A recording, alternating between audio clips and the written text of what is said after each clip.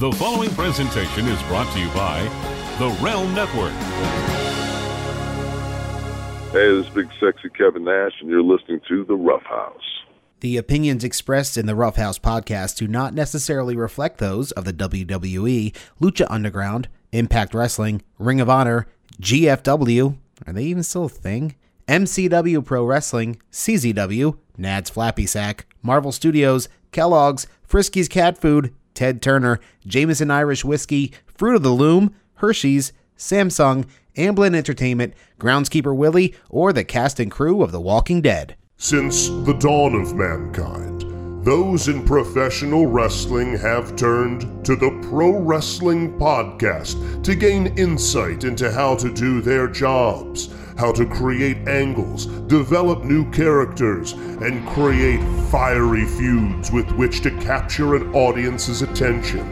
What better group of individuals than basement dwellers on internet-purchased microphones to guide the hand of a multi-million-dollar industry? We're proud to present one such podcast courtesy of the Realm Network here at the Rough House, where black people and white people watch wrestling. And Hispanic people too. And all people. Come on, there we go. We're rolling. There we are. Hey, everybody. Hello. Welcome to the Rough House podcast. I'm Christoff. We have Marty here as well. Hello. And special guest returning one night only, the founder, the originator, the OG, Mr. SGW, Twirling Bob Earl himself. Justin's back. Hey, buddy. It was my idea for this podcast, and I was usurped many times over. Not by you two. Man, they just missed out on a choice conversation when we were trying to get our Google Hangouts video chat session set up. I was having trouble with my webcam because I unplugged it because I convinced myself that Serbians were watching me jack off and going to blackmail me at some point because I visit some areas on Reddit that are pretty bad. Yeah. Black Mirror will get to you. It'll get in your head, man. Shut up and dance. At the same time, do you feel like you perform better if you think you have an audience? Oh, I know I do. Oh, there you go. I mean, no, it's one of the reasons when it's Jack 30, the blinds come up, the pants go down, and I usually time it right when all the kids from the local college are getting off. So, when Anne Arundel Community College lets out, I am perched up right in the middle of the quad, saying, "Sup? What is up with y'all?" Legs spread agape. Nice neighborhood. I finally went to the Casa de Schlegel the other day for the big all-in wrestling show since Marty bailed on me. So sorry, buddy. Yeah, what fucking life or death situation did you encounter that you're like cannot make it to all in? It was not life or death. It was wife or death. I think that's the best way to put it. Same thing. Yeah, it's life and death. Yeah. Well played. Well, yeah, that's and as I was watching All In over Casa de Schlegel, thank you again for the pizza rolls. No worries. We cooked them absolutely perfectly, like mwah, like perfect chef kiss. I wanted to unload on you and unload you simultaneously for your perfection of pizza roll cookery. Closest I would have got to fucking that night, honestly. I would have got to any sort of cum latinus jealous squaw splotch across me. I was the one that made them. You know who, 10 feet above, but belongs 6 feet below, decided that they were going to microwave them. What? No. Trust me. No, I smacked the back of that Gorgon's hand and said, "You slide them over here. We'll take the time and bake them right because I'm going to give my boy microwaved pizza rolls, you asp." So I mean, I still would have eaten them. Let's be honest. But I wouldn't have enjoyed them as much. No, not as much as those oranges in the background. That I wonder how good those things will be. Are those for effect? Or are you really eating them? No. Those are clementines. They've been up there for a little over a week. They may be rotten by this point. I'm not sure. Nice. So yeah, I had you over. I had a bunch of people over. It was one of those weird parties where no one knows anyone. No, like this was multiple circles of friends that were all there under the unity of the Bucks, Rhodes, All In. Yeah. And I think for the most part, minus one friend whose name will not be named, telling the worst and longest story right in the middle of a promo. Oh, no. While in my head, I'm screaming, "You are a dear friend, but I need you to shut the fuck up right now." I saw it on your face. Yeah, because you didn't hear me give. It's not even a syllable. It's just, it's like light death throat. It's like in the middle of this fucking fable, he decides to tell me at the beginning of the review. Cody Rhodes cut a promo about the NWA title. Hey, sorry, the audio. We're in the midst of a thunderstorm here, so the connection's a bit shaky. You were asking about Cody Rhodes something? Yeah, because my internet is rock fucking solid right now. Mine's not.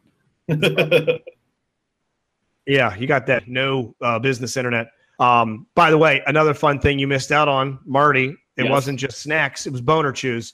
I saw that. I saw the photo. I gave everyone in attendance, including the women, Blue Chew chewable raspberry flavored Cialis and Viagra niblets. Wow. There's no better way to watch wrestling than with 6 dudes and a baby sitting around with a boner.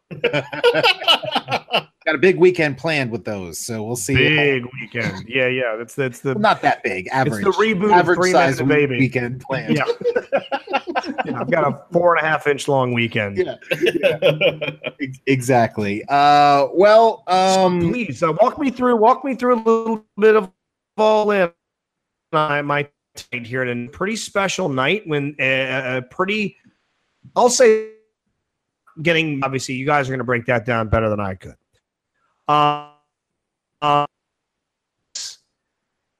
Being as lineful as it was for something on a wing prayer based on a bet with a bunch of people with no real serious corporate backing, corporate approval with ROH and New Japan and others, for them to the Bucks and Cody put that together, put StarCast together, which you guys might remember. What was the what line that a lot of people use? God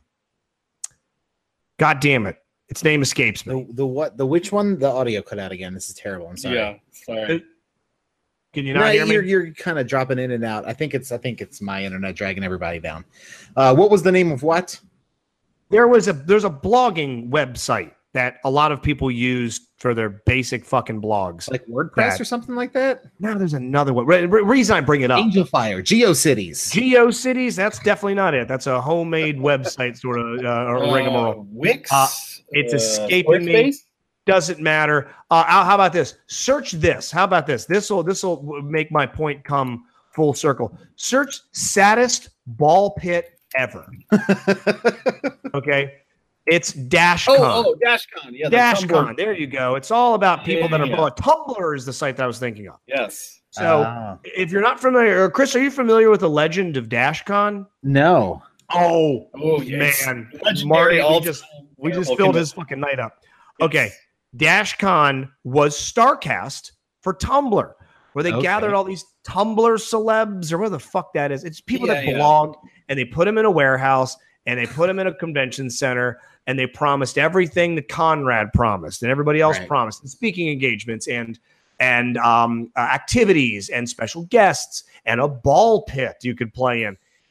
I can't do the ball pit justice. You need to look it up. It's the saddest fucking thing on planet Earth. But it was an unmitigated clusterfuck of a disaster. Oh yeah, absolute nightmare. Everything from the hotel wasn't paid for properly, the guests weren't paid for properly, not enough people showed up to offset the overhead of what they've already done. Everything that could have gone wrong went wrong, and of course the ball pit is legendary because that was apparently one of the Kickstarter perks to get extra hours in the ball pit. And yes, and by the way, I'll just spoil it for you. The ball pit is the size of your dining room table. Yeah. And you could look at the balls and guess how many are probably in there with an accuracy close to the 10th decimal. Oh, no. Yeah. DashCon was horrible. Reason we bring this up was because it was very grassroots, like StarCast. And then the following night with All In, that this is one of those things that it either goes really well or really bad. And first impressions, everything. There will never be another DashCon. Okay. There will never be another one of these things. The fucking Gathering of the Juggalos figured out what to do. They pulled it off, and now they're on their 90th one. Yeah. This thing had no business going as flawlessly as it did for all the moving parts in an industry where everyone that is there. Okay. I hate to say everyone. I feel like I'm painting with too broad a brush. Many people are there, are former pro wrestling stars way on the other side of their career. Yes. Mega gentle egos or delicate egos. And you got a convention center full of smarks. It's a powder keg of suck waiting for someone to just light the fuse and let it go off. And it worked. Everything worked. It was, you heard the term comedy of errors. It was a comedy of successes. Everybody showed up. No one got in a fight. All of the karaoke went great. The singing went great. The discussions went great. The Tony Schiavone cutting promos with fans went great. And then after that, you have All In itself. And holy shit, almost everything about that night, from the comedy with, Joey Ryan to the serious with NWA, and the NWA title, to The violent with fucking Pentagon, holy shit, to the women's match that was being looked at as kind of an afterthought that ended up being incredible. It was a success on every possible level. And I was reading tonight, Matt Jackson, Nick Jackson, both saying they're taking many weeks off right now. Yeah, probably so. to count their fucking money. Yeah. So good for them and good for everybody involved for it working out. And I enjoyed the shit out of it. I think for one of the reasons why everything worked out as well as it did, because there was kind of this a mentality and a certain type of person that went to the show and went to StarCast. They were all kind of like-minded. And I know pretty much any convention is mostly like-minded people, but this like specific brand of pro wrestling that people enjoy, the being the elite, being the catalyst of everything and advancing these stories over the past year, and the type of wrestling that is brought along with it. I think that it was kind of a community, communal sort of feel, and everybody felt important being a part of it. And I think, and maybe I'm putting way too much credit to wrestling fans, but I think the fans in attendance wanted it to succeed. So I think that maybe they were on their best behavior, at least a little bit, because they didn't want any negative connotations or any, totally negative stories that come from this, because they enjoy the product. They enjoy the performers, which really is what sold the show, is performers. I mean, it sold out without any matches being announced in 30 minutes. So, it was an idea and the performers that really sold this thing out. And I think everybody, including those in attendance, really wanted it to succeed. And it did. Yeah. And I think another thing that sort of ties into it is sort of the generational shift, for good or for ill, depending on where you sit with it, in the wrestlers of today versus the wrestlers of yesteryear. You look at the grouping of people that were a part of StarCast, and it was mostly modern independent talent. Yeah, there were some names in there. Your Hurricanes, Kevin Nash was there, Eric Bischoff was there. But for the most part, it's this newer generation of pro wrestler that seems to be less carny. And therefore, it probably makes it so things can run a little bit smoother, because they aren't holding up promoters for more money because the show is going well and all of these different things. But yeah, it definitely seemed to be, for a weekend called All In, appropriately enough, the audience was all into it. I mean, there's stories that people were like going nuts when the lights went down and they showed the damn do not steal this event, or steal this satellite transmission. The copyright warning in the beginning of the paper. Exactly. That got a pop, which just tells you like how much people were just excited that what they were about to see actually was what they were about to see. Yeah, they made it. Yeah, it made everyone feel like they were a part of this journey. It wasn't just about Cody, the Bucks, Bullet Club, etc. It was this fan base uniting and saying, there's an alternative out there. We want to see it succeed, and giving everything they had to it. It was also an air of unpredictability, is to where a lot of stuff, I remember doing the show with you guys, we'd always try and predict what would happen on WWE Raws, SmackDowns, pay-per-view, special effects. Not saying we were perfect, in that regard. Actually, quite the contrary in some cases sometimes. But we were given the impression in the world of the WWE there's a bit of a formula. Yeah. And while the formula works, we kind of figured out the algorithm at some point. Sometimes we wouldn't always get the equation right. We kind of figure out, okay, A happens, that leads to B, that leads to C. D. In this case, I didn't know what was going to happen anywhere because these are all completely fresh matches. These are all it's people that's cross promotional. Yeah. It's people that I'm not going to worry about having to watch wrestle 5 more times the next night on Raw, the next night on SmackDown, at the very next pay-per-view. I feel like I'm not going to get, and add an air of specialness to it, I'm not going to get to see Kenny Omega and Pentagon again for Lord knows how long, if ever. Yeah. And I look back to 2014 with Punk and Cena, the Summer of Punk, and how great that was. And the very next month, them doing it again and being like, immediately getting the feeling of, man, I think they went to the well too quickly. In this case, I know for the most, I know for the most part, I'm not going to see Okada Skrull again. I'm probably not going to see Janela and Paige again. Not to say they won't wrestle again, but I know that it was special in that night because I'm not going to have easy access to it. Sometimes literally the very next day on Raw or on SmackDown. The odds, the stakes felt a little bit higher. It felt unique. I didn't know what was going to happen. The aforementioned Pentagon match with Jericho showing up out of nowhere. Yeah, that was great. There were surprises. There was stuff that I wanted to happen that did. There was stuff that I wanted to happen that didn't. But I was never upset by anything. The entire night, I just took as it came, and it did prove their point that people want a different product. They did want a different flavor. If the WWE's chocolate, they're vanilla. Both flavors fine, but you can't just eat one all the time. You're going to get fucking sick of it. And pointing back to the, hey, don't copyright this thing. We want this thing to succeed. Have you watched the follow-up, the most recent being the Elite? I haven't yet, no. Very interesting point made at the beginning of it. 10,000 some seats, no comps. They didn't paper the room at all, which is something that not even the WWE or Ring of Honor, or I'm not sure how New Japan does it or not, they have to paper large swaths of the room. And in this case, they didn't do any. They sold those tickets at face value to everyone that wanted them. And like you pointed out earlier, without a single match or a single competitor, for the most part, outside of everybody knowing the Bucks and, Kenny and Cody. And Kenny. They wanted this to succeed, and it did. Now, my question is, where do they take it? What do they do with it? And if anybody, here's a hypothetical for you. Okay. The rumors were come late this year, early next, maybe they're going to grab up Cody. Maybe they, and by they, I mean the WWE, going to make a big money, $1 million some offer on the Bucks. After they have the successful weekend like they do they take a step back and say, I don't think we want to now?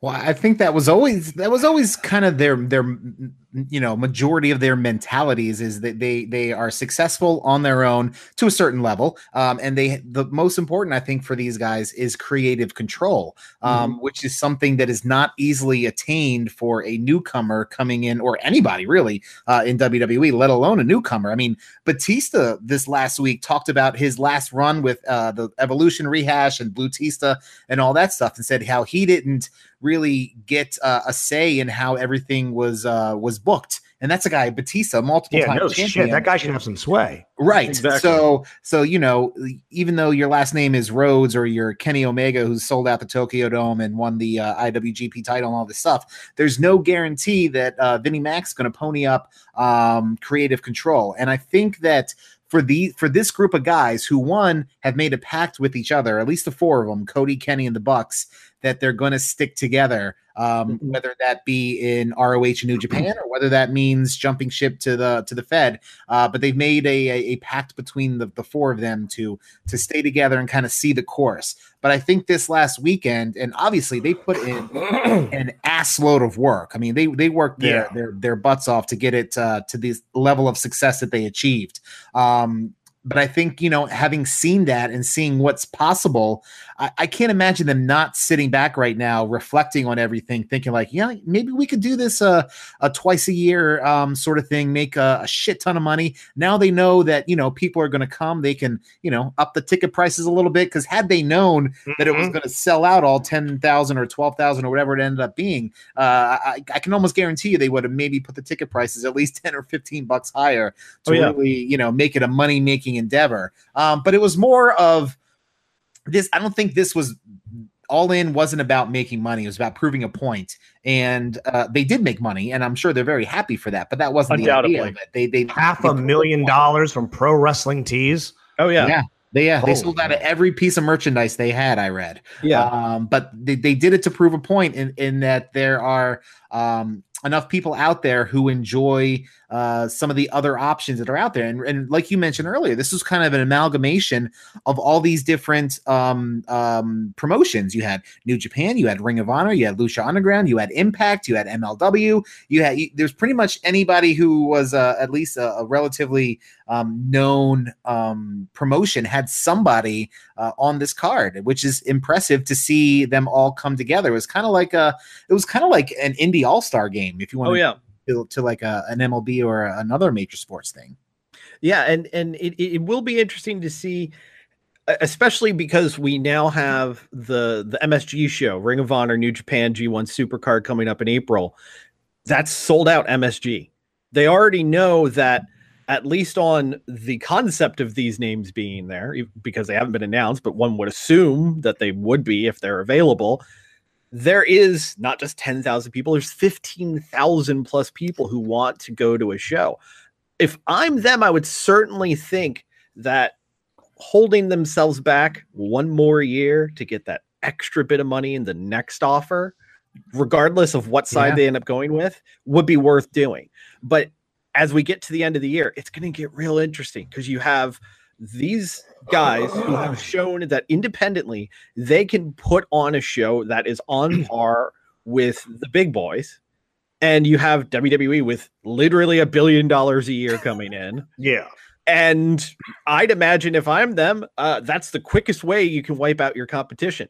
Throw them a few mil each. That's just a drop in a bucket for you. And suddenly you have the hottest things in professional wrestling, period. And let's look to the past to predict the future. I believe the year was 99. They were called the Revolution, WWE, the Radicals, Benoit, Guerrero, Saturn, Malenko. They all come over. And they were sort of the bells of the ball at WCW that were being ignored by the powers that be. And everyone was thinking, my God, these guys are all getting ignored. And, what if they could only get over to the WWE? And they go and they get snatched up. And they do well for a bit. And let's obviously say, the careers forked in two different directions. Benoit, Guerrero, successful. Malenko, less so. With the company as an agent, Saturn, didn't happen for him. Now, I'm not sure if these guys had the allegiance and the camaraderie of a group like the Elite Bullet Club, but they do get wrapped up in the machine at some point. And I think these guys have a little bit more unity.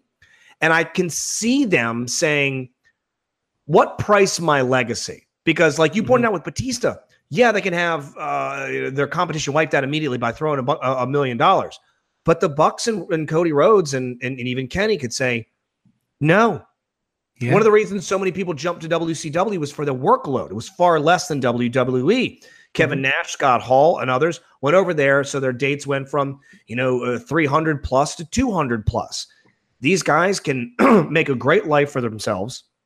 They can maintain this air of authenticity that the modern day wrestling fan just craves. See Roman Reigns, someone that doesn't have it in a lot of wrestling fans' eyes, and they don't seem to want to get into it. Daniel Bryan had it. CM Punk had it. Other people that they sort of force forward don't. And a big tell as to how they move forward is that ROH show. And that ROH New Japan show is WrestleMania weekend. That is a fucking shot across the bow if there ever was. It is in New York, and I am correct. This is WrestleMania weekend, right? Yes, WrestleMania weekend. Next night is WrestleMania. Same night as before. NXT TakeOver. Yes, This is a shot across area. the bow. Yeah. This is, okay, we're going to sell out your own backyard. It's already sold out. We don't even have a full card put together yet, and fans are going to this. They don't need to do a special event every single month. They don't need to do an Unforgiven, a Hell in a Cell, a Clash of Champions, all this. They need to do 2 a year or maybe even 3 a year. Yeah. Right on top of a WWE event. Same night as SummerSlam. Same night as WrestleMania. Same night as Royal Rumble. And let the fan base choose. That's going to be the moment where they say, okay, now we're doing it. Because we had all this time to promote, and we had a lot of guys that might be working for, I'm not sure, I'm not going to say nickels on the dollar, but maybe they're giving them a friends and family discount to be on the card because they know it's going to be massive promotion. But if they go and do this and make the wrestling fan themselves choose, of which I think there's a nice big pool to choose from, both events would probably do well. Yeah. That's what's going to get the WWE's attention. And that's what's going to have people say there is an alternative to the big guys, because All In was against nothing. All In didn't really have to compete against anything. It was earlier in the night. It was on a Saturday night. You do this thing on a Sunday, and you do it the same night as SummerSlam next year. Holy shit. That's what it's going to be fucking on, because they've got the infrastructure in place. They're going to figure out how well they do in relatively direct competition against WrestleMania, definitely against NXT, because it's the same night with ROH New Japan. A lot of these guys on All In are going to be on that card. And then for the third one, which could be All In 2, do that against a WWE event and watch what happens. That's when the fucking revolution pops off. Yeah. When they fully land right on top of them and say, we're here, and the fans came to us. Yeah. Or it could be a failure. It could. It really could. Yes. You know, you're right. There are a lot of people, I think the three of us included, who watch, you know, Ring of Honor, New Japan stuff, and we also watch WWE.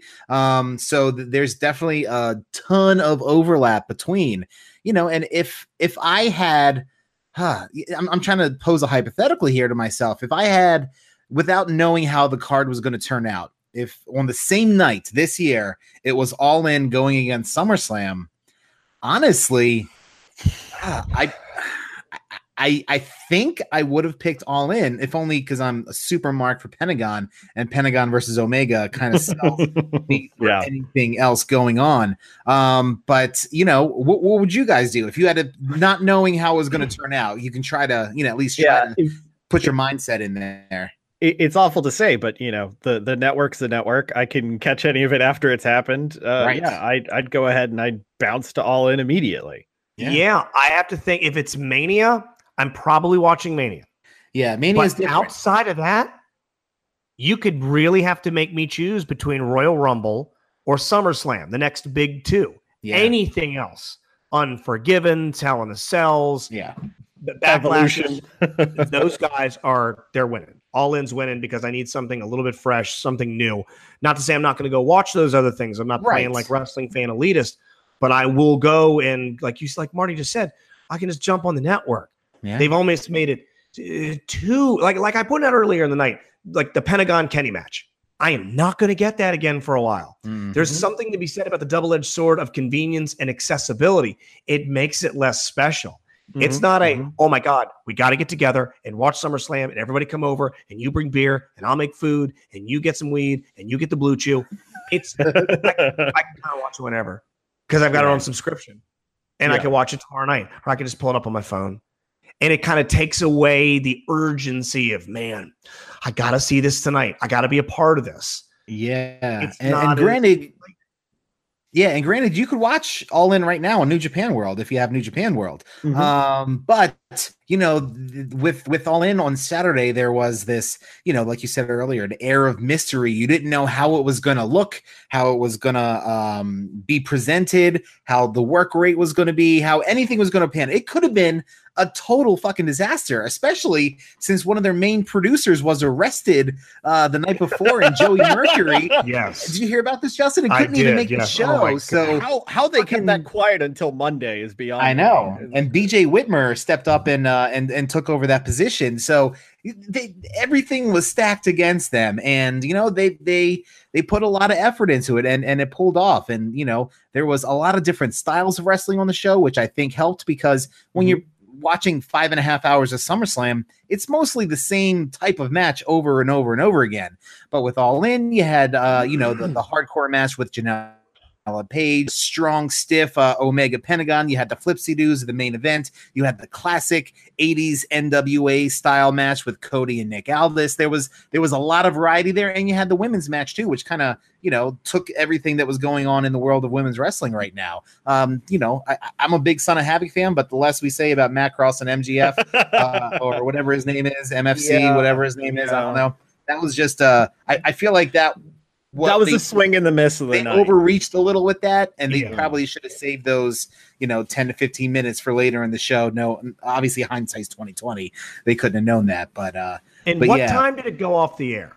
10:59. Oh, 10:58, 59, something like that. Yeah. 3 seconds. Exactly 3 seconds to sign off. Exactly 4 hours. Yeah. 7 to 11. A minute under, yeah. Because apparently they were scheduled to end at 58, and they were making frantic calls behind the scene to get an extra 60 seconds. And luckily they did, because they went home, and then, poor old Ian Riccaboni or whatever his name is had like 3 seconds to sign off. Couldn't even get it off before it faded out. I remember saying to you, I'm like, wow, that was really abrupt fade off. Yeah. And from what I understand, some of the blame is being placed on the shoulders of Skrull. The Skrull Okada match went long. That's what was said. Skrull has he did a podcast appearance on Monday on Sean Mooney's podcast, of all people. Okay. He's saying that it was minutes added up throughout the night that was the problem, not his match directly. And I'm a little more inclined to believe that, because I think it would be absolutely crazy for Okada Skrull to run 12 minutes instead of 26. Like that. Yeah, I bet in hindsight. I mean, obviously nothing is perfect, but they could have pulled that Matt Cross match or shaved 5 minutes out of the over the budget battle royal, or Amel Daniels too. Amel Daniels. Oh, I forgot about that one. Minutes off. And I missed a chunk of the main event because I was literally ShamWowing load off of my sofa from Jordan Grace, Christoff in full view of everything. Stuck his entire hand up his ass to his wristwatch. And I could just hear it ticking in his colon all night long. Every single time Cage would slam her to the ground, and that huge barrel of a shitter of hers would point skyward. Man, he'd just put his arm deeper up his ass, like some weird, almost like ventriloquist meets Mobius strip. He was his own puppet. Watching Chris watch her was a top 3 moment of the night, because the fucking smiles went away. He leaned in real hard, and those Totino's pizza rolls are the second most desirable thing he wanted in his mouth. Yes, all these things are correct, and that was not sour cream on the top of your 7-layer dip. Oh God! I was like, wait a minute, who bought sour cream? And I heard someone in the background go, "No one." And that's when Eric kept eating. Shockingly, yeah, he did. He was all in on that dip. I'll tell you that much. He was all in. Which you know also is funny too. How quickly did I tell everyone get the fuck out at 11 o'clock too? Right as 11 o'clock rolled around, I'm like, all right, event's done. Go. Yep. I'm like, done. Everyone leave. Straight up went and closed up the dip, put it in the fridge, put the face in took the cups. Like, all right, guys. So I'm like, go. Right, man, but I don't know. I had a little bit to drink. Walk. Go. Leave. No one stay here. Harley Race was apparently famous for that. He'd have cookouts in his place at like 1 o'clock until 6 o'clock. And at 6 o'clock, he'd just come out in the backyard and declare, everyone go now. And like, people are like, all right, take care, Harley. Let's get the fuck out of here. Party's over. It was a wonderful time, though. Thank you for having me. It was my pleasure. It was a wonderful time getting to join you fellas here tonight. I hear a child crying upstairs. For anybody that's wondering, nothing's gotten better. It's still horrible. Not even a little bit. Not a scotch. Not a scotch. Not a hint. Not a fucking tweezer's worth. Con Hairsworth. Someone try and ruin my night that night by placing a child in my lap I did notice that. during the show I noticed when that. I said, my friends are coming over. Uh-huh. Leave. And they said, no. As a matter of fact, here's the baby. I'm like, you got it. You got it. Smile on my face. Yikes. Oh, you guys have a good show? I have to go beat a family. I think he said feed. He said feed, right? Yes, absolutely. Feed. Yeah, yes, yeah, Your yeah. Honor. Said Yes. feed.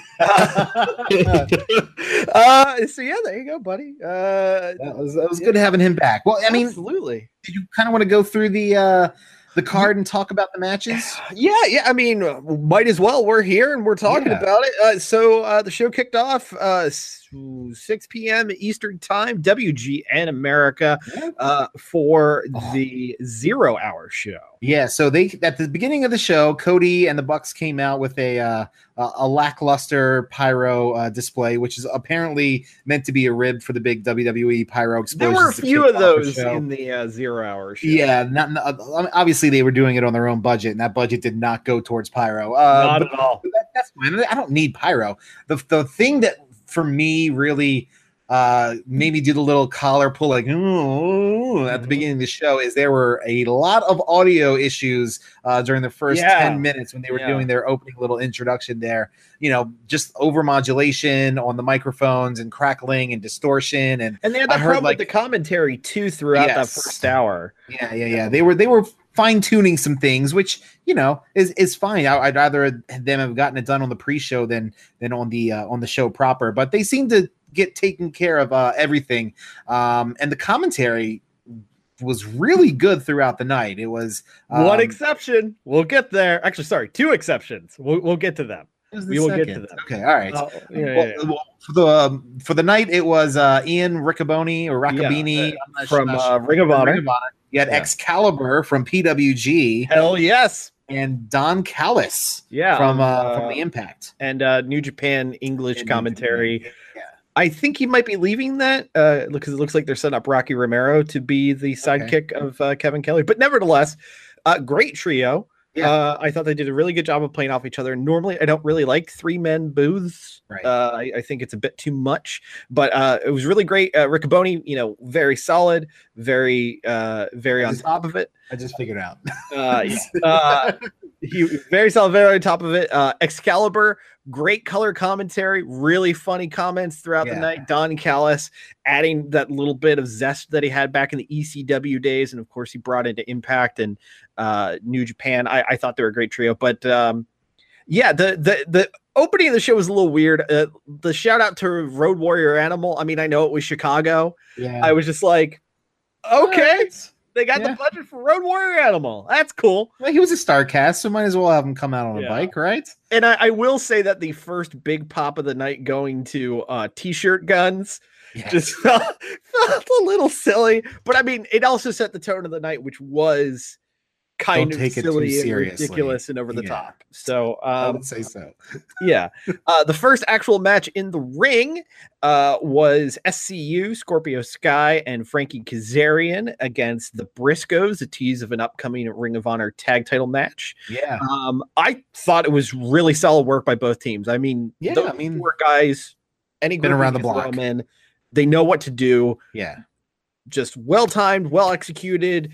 Good way to get the crowd excited. Good way to show the crowd at home what indie wrestling's all about. Yeah, and not letting the Briscoes talk helped a lot too. Yeah, exactly. Definitely. Just let Jay and Mark go out there and do their thing, reach for the sky, boys, and then hit a Jay Driller and some Doomsday Devices, and you're good to go for those guys. I enjoyed the Rocky homage from SCU too. That was fun. The match was like you said, it was a really good start to the show. The other match on the pre-show was the over budget battle royal, which obviously, as Justin mentioned, I had my favorite to win.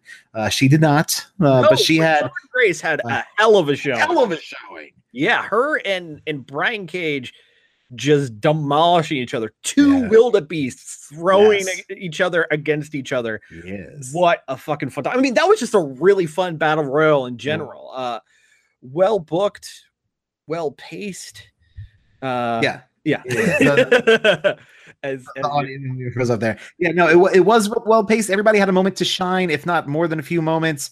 You know, Bully Ray did his, bully shtick throughout, beating up El Hijo del El Chico, the Luchador, whatever the fuck Flip Gordon ended up being, taking him out on the table, and he's lied in wait for throughout the entire battle royal, which was fun. So Flip got on the card, which was a good payoff to that story. You had Christ Cheeseburger was in it. You had All Ego Ethan Page. You had the best friends Chucky T and Trent Beretta, who were added last minute. I was a little bummed that they didn't get to make it onto the main card. I was kind of hoping we'd see them up there.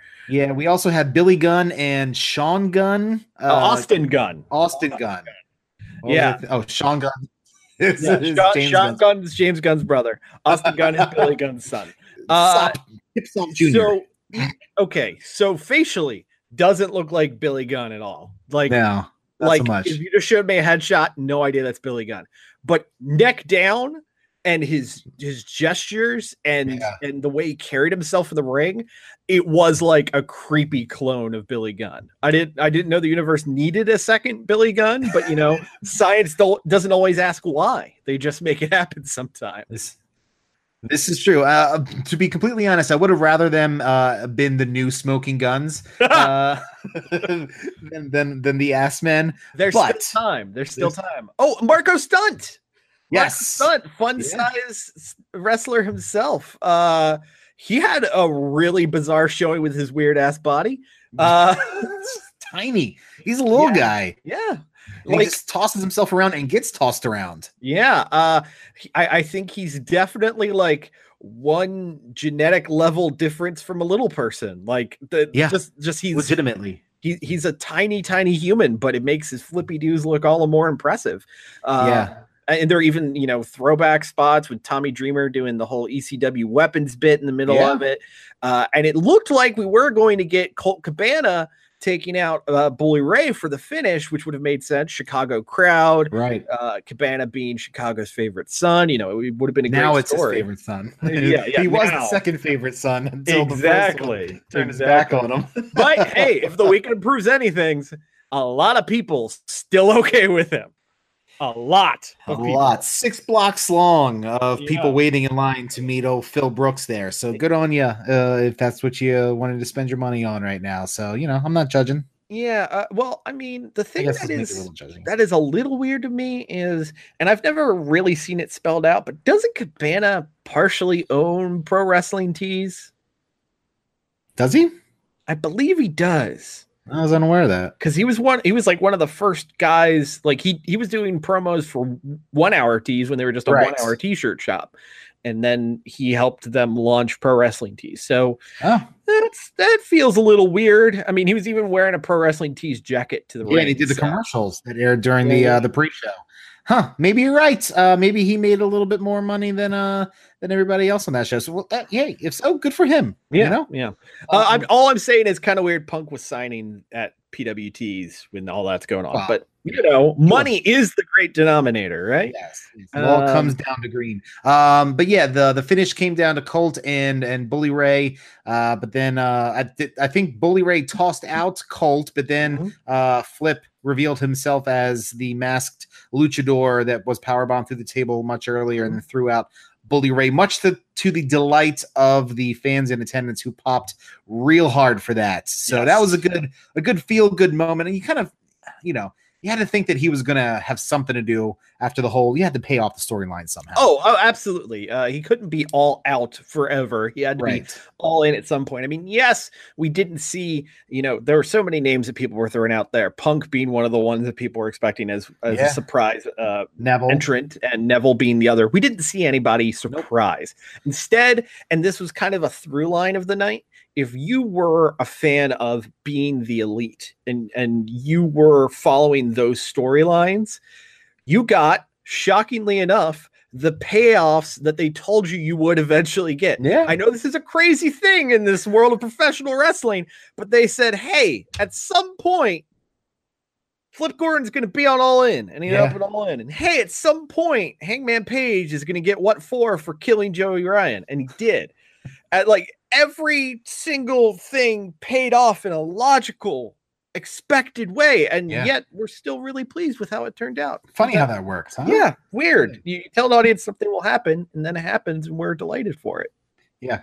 It's a novel concept. Maybe some other places will take heed of that advice. One day. One would hope.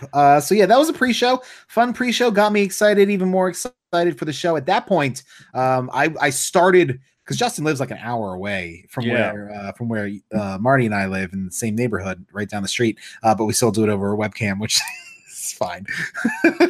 It's a Thursday night. Hey, anytime, man. Anytime.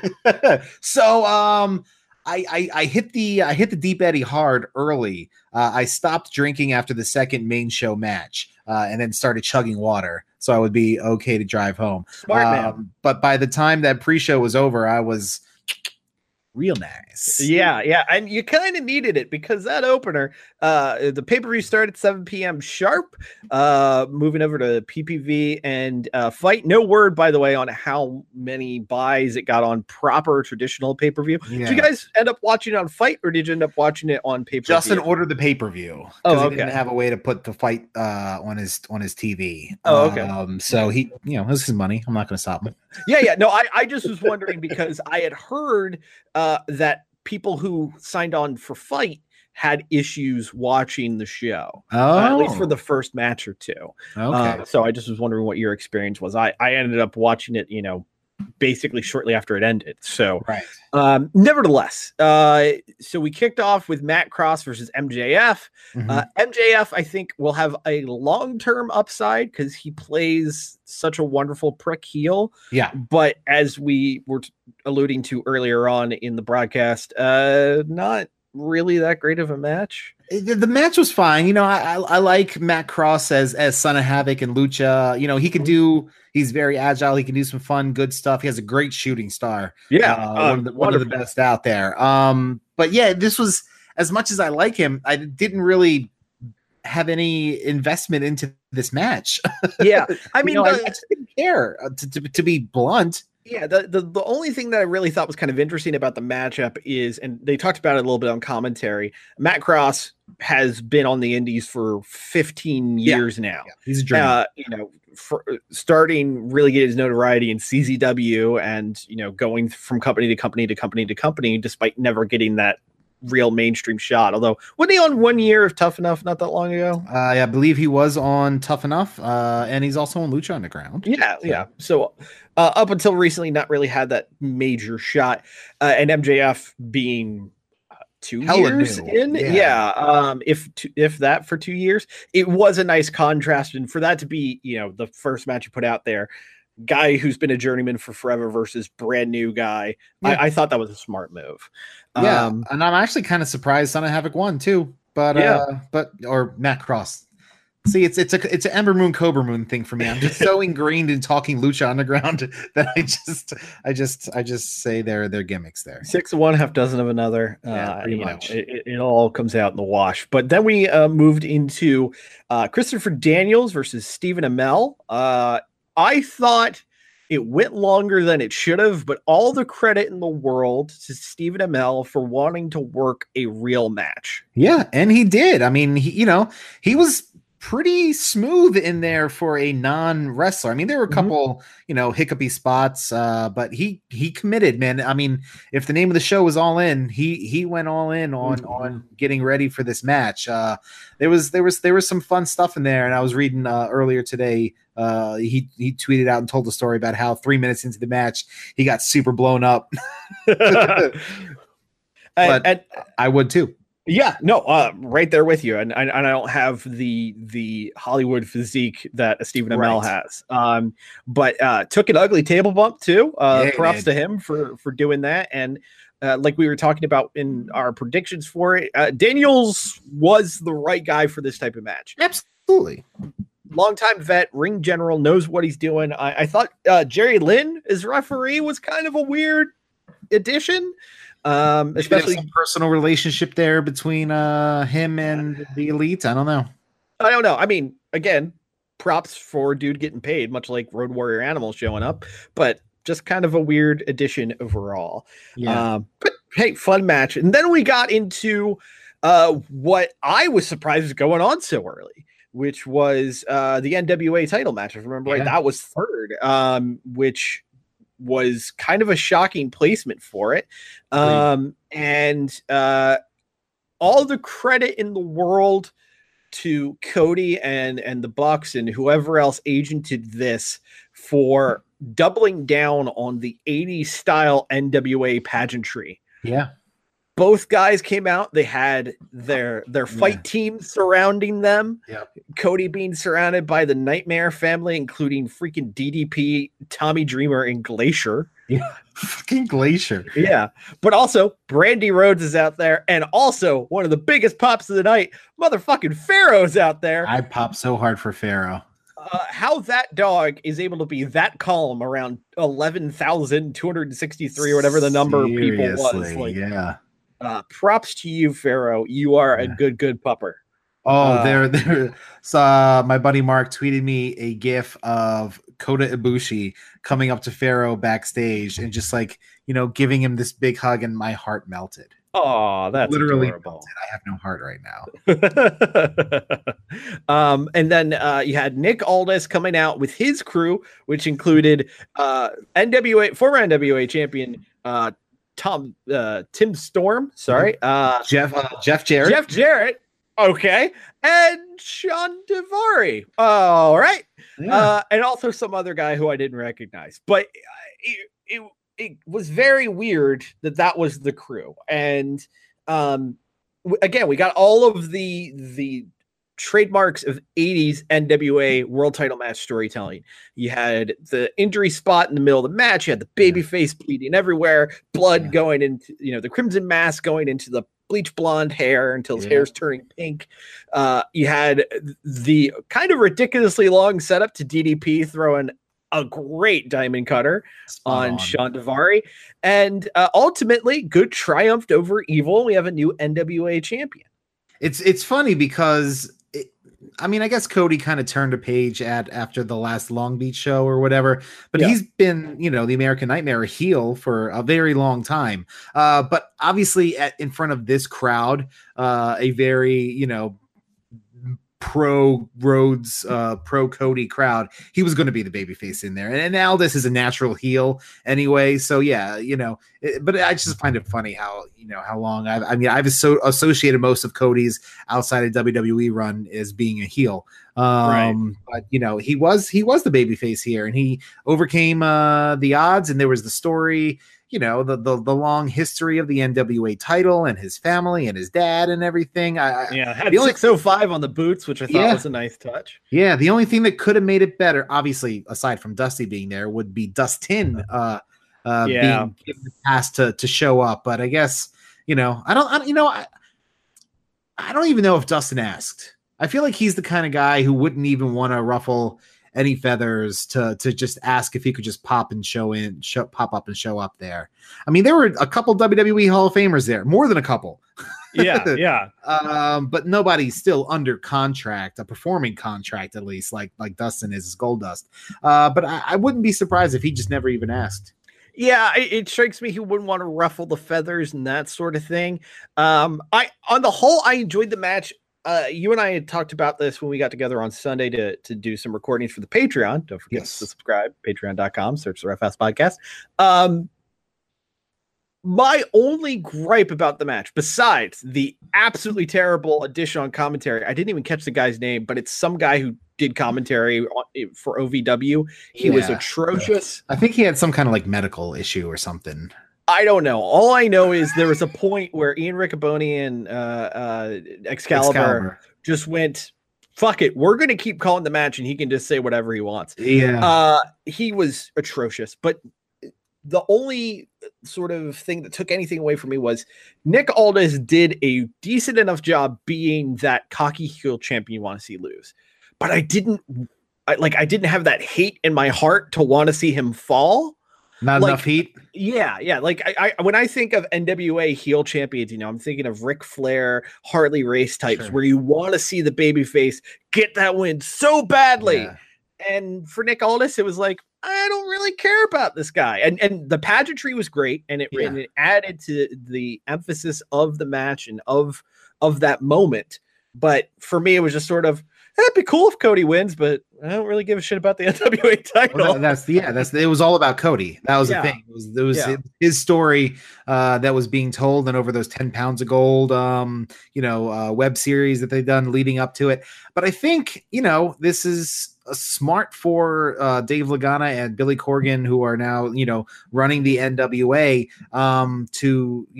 to put the title on Cody and to have him, at least for a little bit, carry it and get a little bit more notoriety back into the Fed, because it's been a number of years since it was a viable brand, for lack of a better term.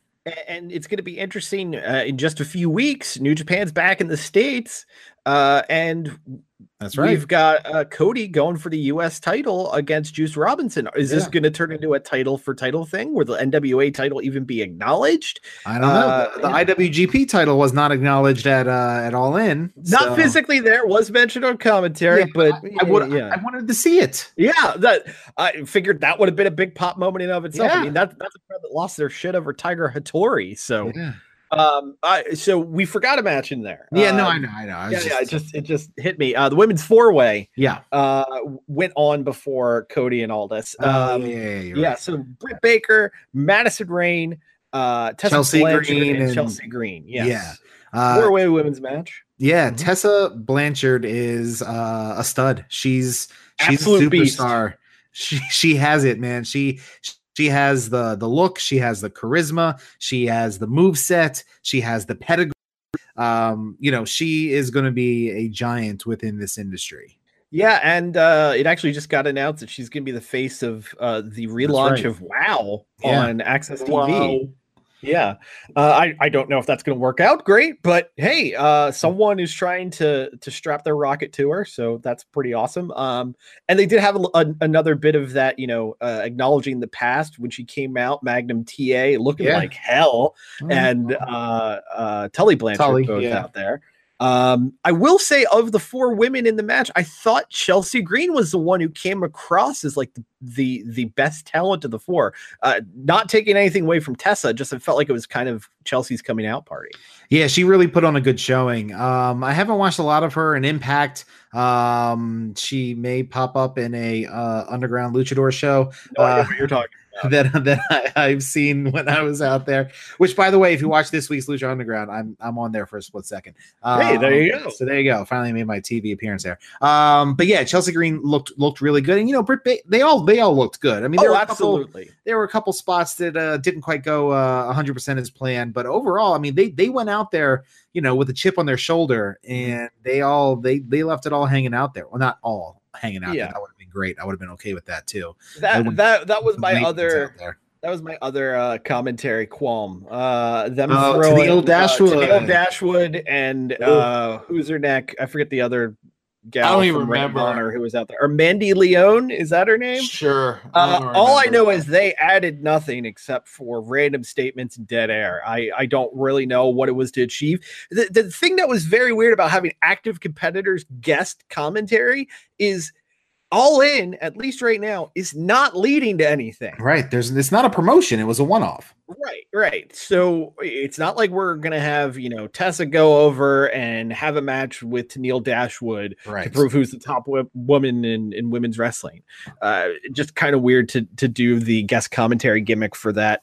Plus, there was a lot of awkwardness because Chelsea Green, currently the girlfriend of one Zack Ryder, who was formerly the boyfriend of Tennille Dashwood, aka Emma. So a little bit of awkwardness there.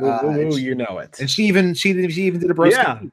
So I'm sure when that happened, Tennille's like, props though. But she dumped him though, right? Or did he dump? I have no idea. I just know that he went from one wrestling blonde to another wrestling blonde. Props to Excalibur. It was a joke for maybe 5 people in the audience, including myself. But when Ian Riccaboni, however it's pronounced, pointed out that we've seen those boot scrapes before, and Excalibur goes, "Oh yes, a shout out to Shinjiro Otani." I enjoyed that a lot. I'm very happy. After Cody and Nick Aldis, we had what I thought was going to be a sleeper match of the night, and in some circles it might have been Hangman Page against Joey Janela. Holy shit, these guys beat the hell out of each other for our entertainment money. A lot of big violent spots in this one. A lot of tables went to the wood pile after this match. Even the Cracker Barrel. Oh God. I can't wait for Matthews next Botchamania, because it wasn't a botch, but I know there's going to be one of the finishes of Paige jumping over the barrel set to the Donkey Kong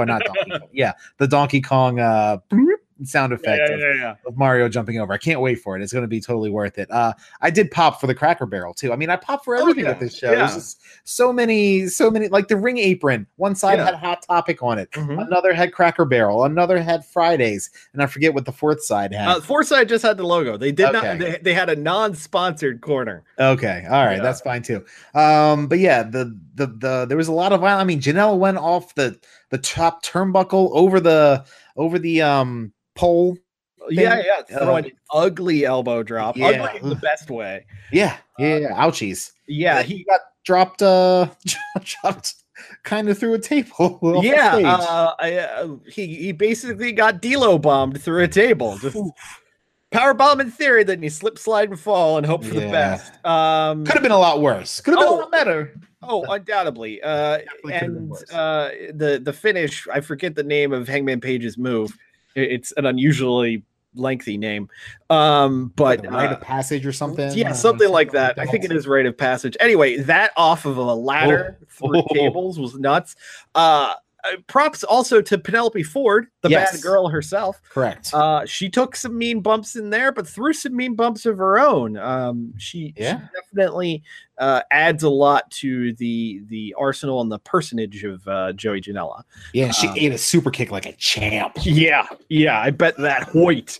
But the payoff to the story, the long story that's been told of Hangman Page murdering Joey Ryan in the Japanese hotel room with the phone, it all came back. The boots in the trash bag that had been talking to him, the phone made an appearance as well. And then he hit his finisher through the table, got the 3 count, and I was like, I guess now we're going to get a Joey Ryan thing. I expected Joey Ryan to show up during the match, right? Do a distraction sort of thing for to lead to the finish, but they didn't obfuscate the finish, and they kept the big Joey Ryan reveal for the end. And man, did it pay off in spades. For those who didn't see it, this apparently was the moment which made WGN wonder if we actually want to have more wrestling on our TV network. In Shades of the Undertaker, Druids came out, but they weren't just Druids, folks. 6 penises just decided to stroll down the aisle.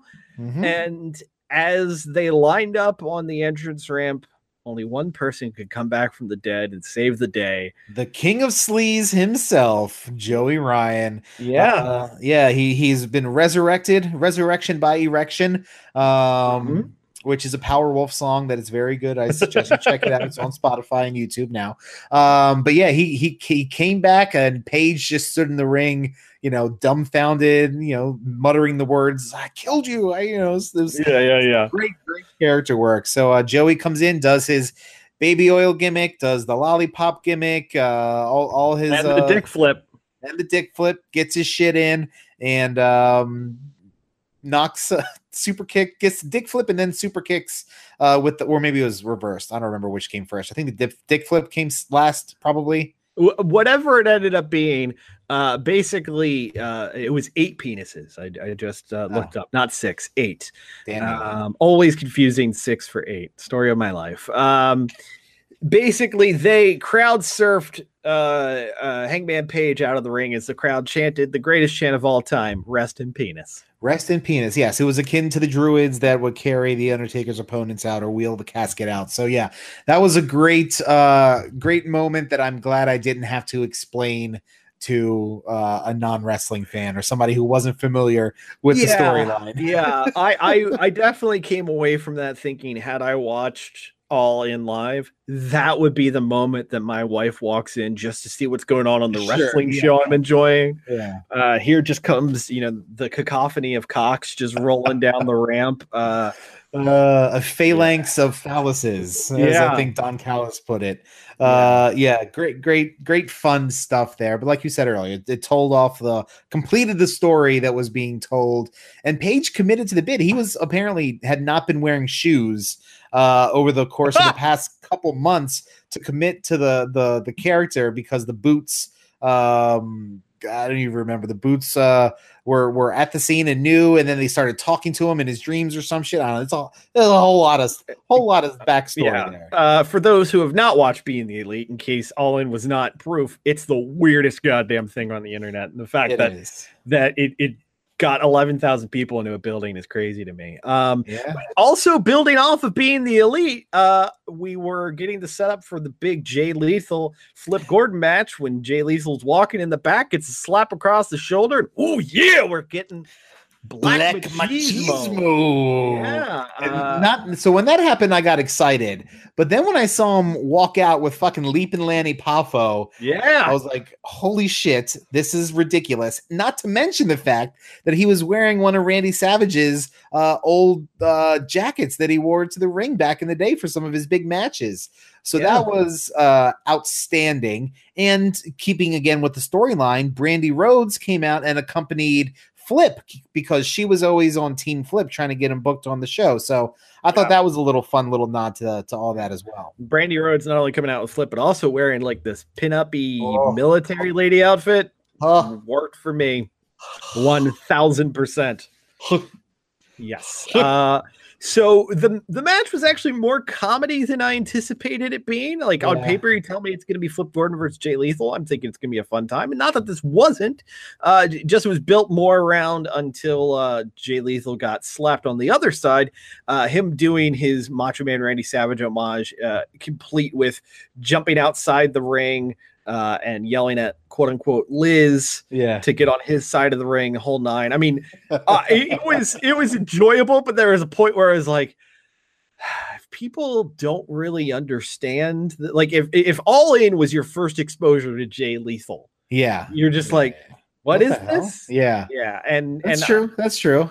And I gotta say that the post-match angle with Bully Ray, that fell flat for me. That was one of the few things that did. But what we'd be remiss if we didn't mention the fact of the no selling offense from Black Machismo, or was he lethal at that point? He was lethal at that point, and then Flip Gordon started no selling as well. He was going equal parts Hogan and Warrior there. Yes, he hulked up, did the finger point U, did a big boot, didn't drop the leg, but that was a fun. I popped for that. But that post angle is just like, oh, this is why not as many people like Ring of Honor. All right, but moving on, we had what by many accounts, including I'm pretty sure this shows, the match of the night, first time, probably only time. Pentagon against Kenny Omega. When you have a crowd chanting "Holy shit!" just because both parties have entered the same ring at the same time, you have something special. And holy shit, did this match deliver?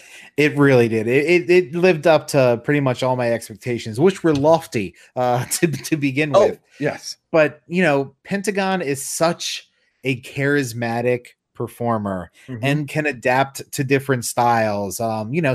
He can do the flipsy-doos, he can do the strikes, he can do he can brawl, he can street fight. He's a very well-rounded, both literally and figuratively competitor. Got a little bit of a belly there, Penta.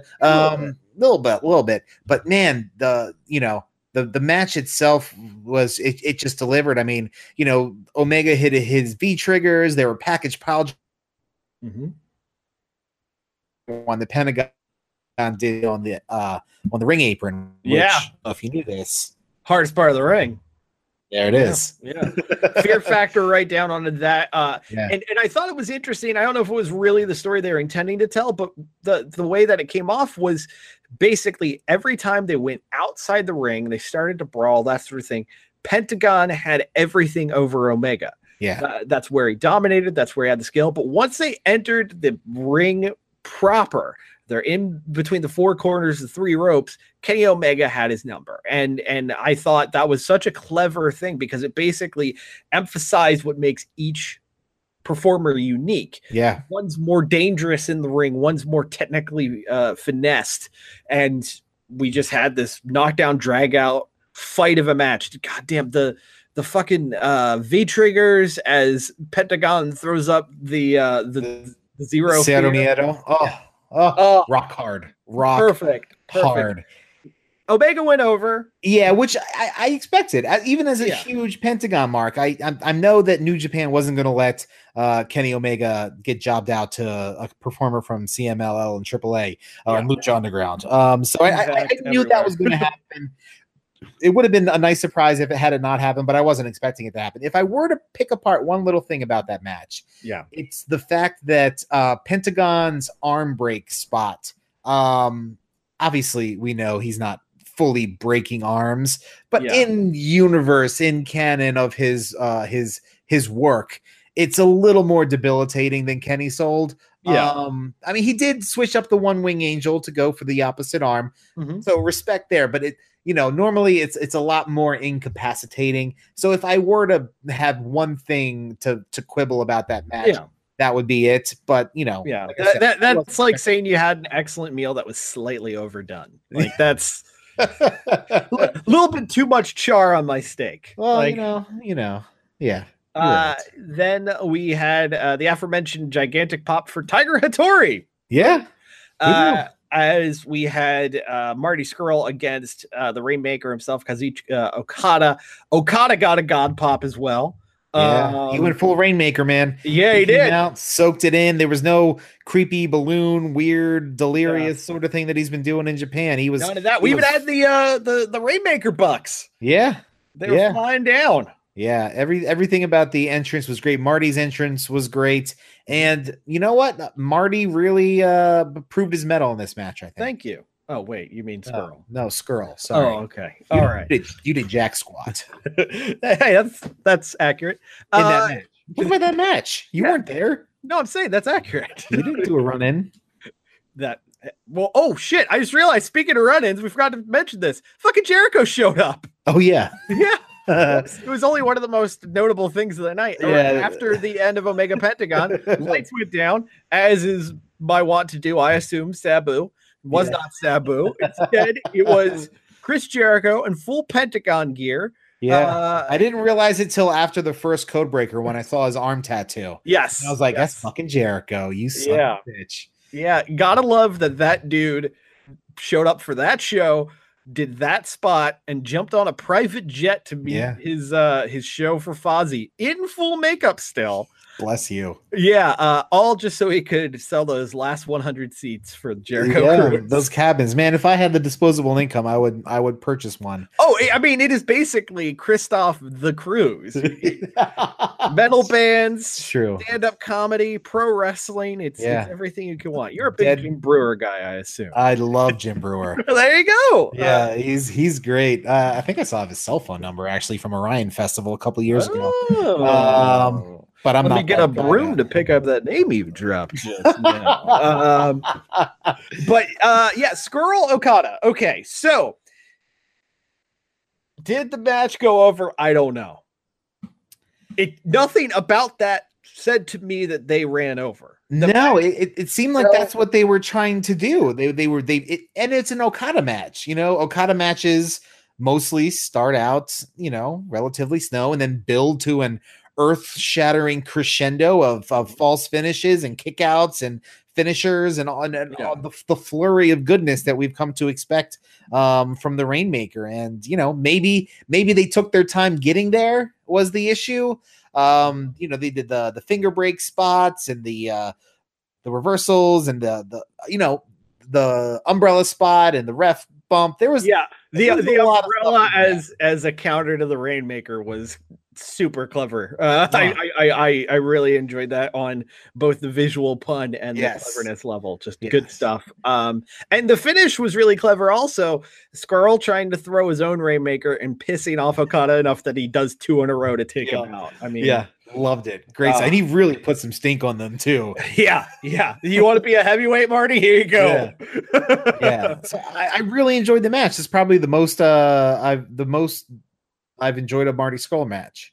Yeah, it's definitely high up there for me. I mean, as we talked about back when we went to Ring of Honor earlier this summer, Marty Skrull, really enjoyable live. Yes. But in terms of something I'm watching, on tape, definitely the most fun I've had with a Skrull match. So with that in mind, we got to the main event and we had to enter rush mode because there was only so much time before they could go live. Now, this is one of those things where I wonder if them trying to take on the world and do proper pay-per-view hurt them. Because I'm thinking if you're just on Fight, you're just on Honor Club, you're just on New Japan World, right? You can go as long as you want. You can. I admire that they, went completely for it, but some would say that this match lost its luster because it didn't get all the time that it needed. I, however, loved what we got. Hearing that the match was originally supposed to go 28 minutes, that sounds a little long. Well, I mean, there's 6 very talented people in there. Yeah. So, you break it down, what did you say, 28 minutes? Yeah. So that's divided by 6. That's, not even 5 minutes. Not even 5 minutes per person to really shine. So it's not really that much with that many people. But but I'm with you. I think that sure, I wanted to see more of it, but I think the increased pace, it was kind of like watching a Young Bucks match on Fast Forward because it was just a flurry of maneuvers. They cut out all the fat and probably some other awesome dope spots just to get the good shit in there. And it was what did it go? 14 or something like that? 12, 14 minutes, whatever it ended up being. It was just for nonstop. For a night of pro wrestling buffet. Yeah. That was your ice cream sundae at the end of the night. Yeah. Just bang, bang, bang, bang, bang, bang, bang. Nonstop action. Even if Rey Mysterio Jr. did finally prove what they were saying in the early 2000s, this is why Wolverine's actual costume is not on the big screen. God, it was hilariously terrible. Come on, man. Look, I love the X-Men. I love Jimmy Howlett, Logan, Wolverine, call him what you will. That was laughable. It was real bad. It was real bad. But the match itself, absolutely wild. Just you were literally watching a highlight reel. Bandito came out looking like a king. Props to the Bucks because apparently when they started cutting spots, they're like, no, we're going to keep the ones that make Bandito look good because of the 6 guys, he was the one with the most to gain. Also, I really enjoyed how the Bucks had gear that looked like Ibushi's gear.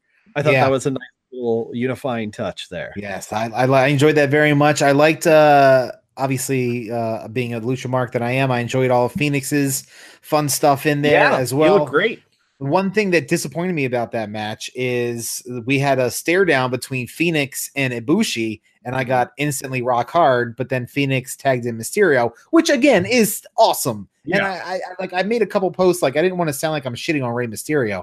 I just, one, the costume was terrible, but 2, I'm such a Phoenix fan. I really want to see Phoenix and Ibushi go at it, but I didn't get the chance to. But Mysterio and Ibushi was another one of those, this is awesome before they even threw hands at each other moment. Oh yeah, and when they did, it was just as great then. It's such a shame that, I mean, not a shame for him because I'm sure he's getting paid, but it's such a shame that apparently that this was the end of Rey Mysterio on the Indies. Yeah, because I would love, first match he announced for MSG.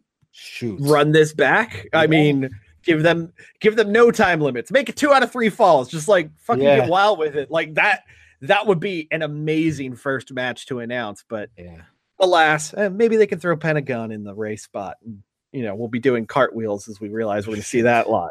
That would be spectacular. I don't know. I don't foresee them letting some Lucha Bros on that card. Who knows? We'll see what happens. Yeah. This 5, 6, 7 months away. A lot of shit can happen. Of course, I don't know if you saw shortly before we started recording, MLW posting about the Lucha Bros. No, what happened? They posted a photo of the Lucha Bros talking about how they've done amazing things over the past year because they're the current MLW Tag Team Champions. Yeah. And they said, who knows where they'll be next? And they forgot to put an E. Come on, guys. God. Usually I'm all for people going to the Fed. This is just, I really don't. I'm worried. I'm worried for him. I am. Phoenix, not so much. Mostly Pentagon. Well, the fact is this. On Saturday, September 1st, 11,000 plus people showed up to Chicago. 8,000 people showed up for StarCast.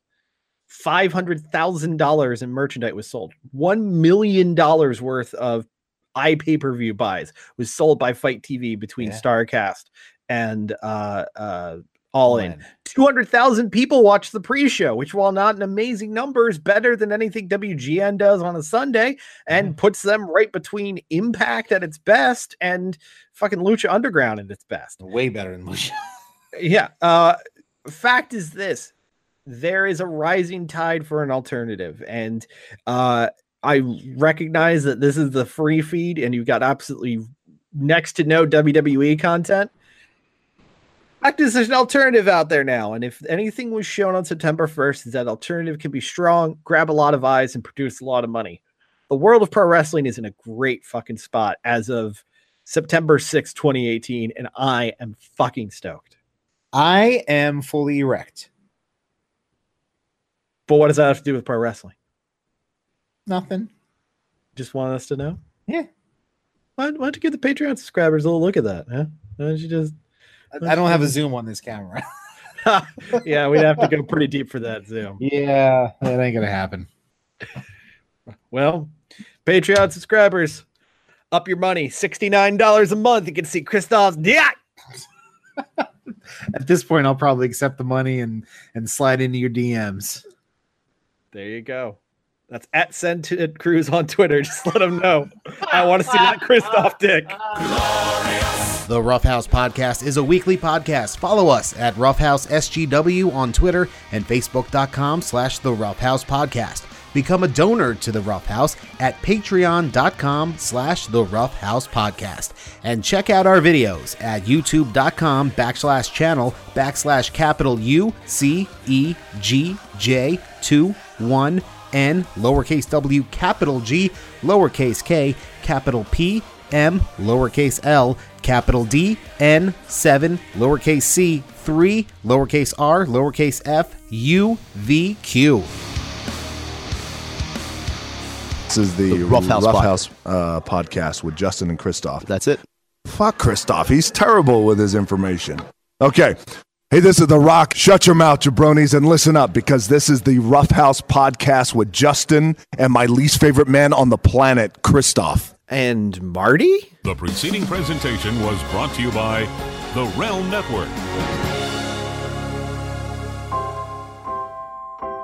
The WWE is on network television. The WWE is on your iPad or smartphone. And now, the WWE is in your children's library with the WWE Scratch and Sniff Diva book.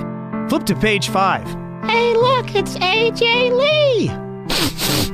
Yeah, it's a Geeky Man soy sauce. Be sure to flip to page 17, where we have former WWE divas such as Bull Nakano.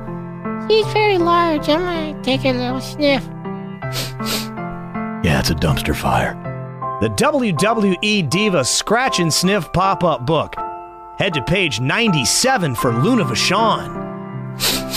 My nose burns. Page 89. Ooh, it's Karma. Oh, God. I'm keeping it down. The WWE Divas Scratch Up Pop-Up Book.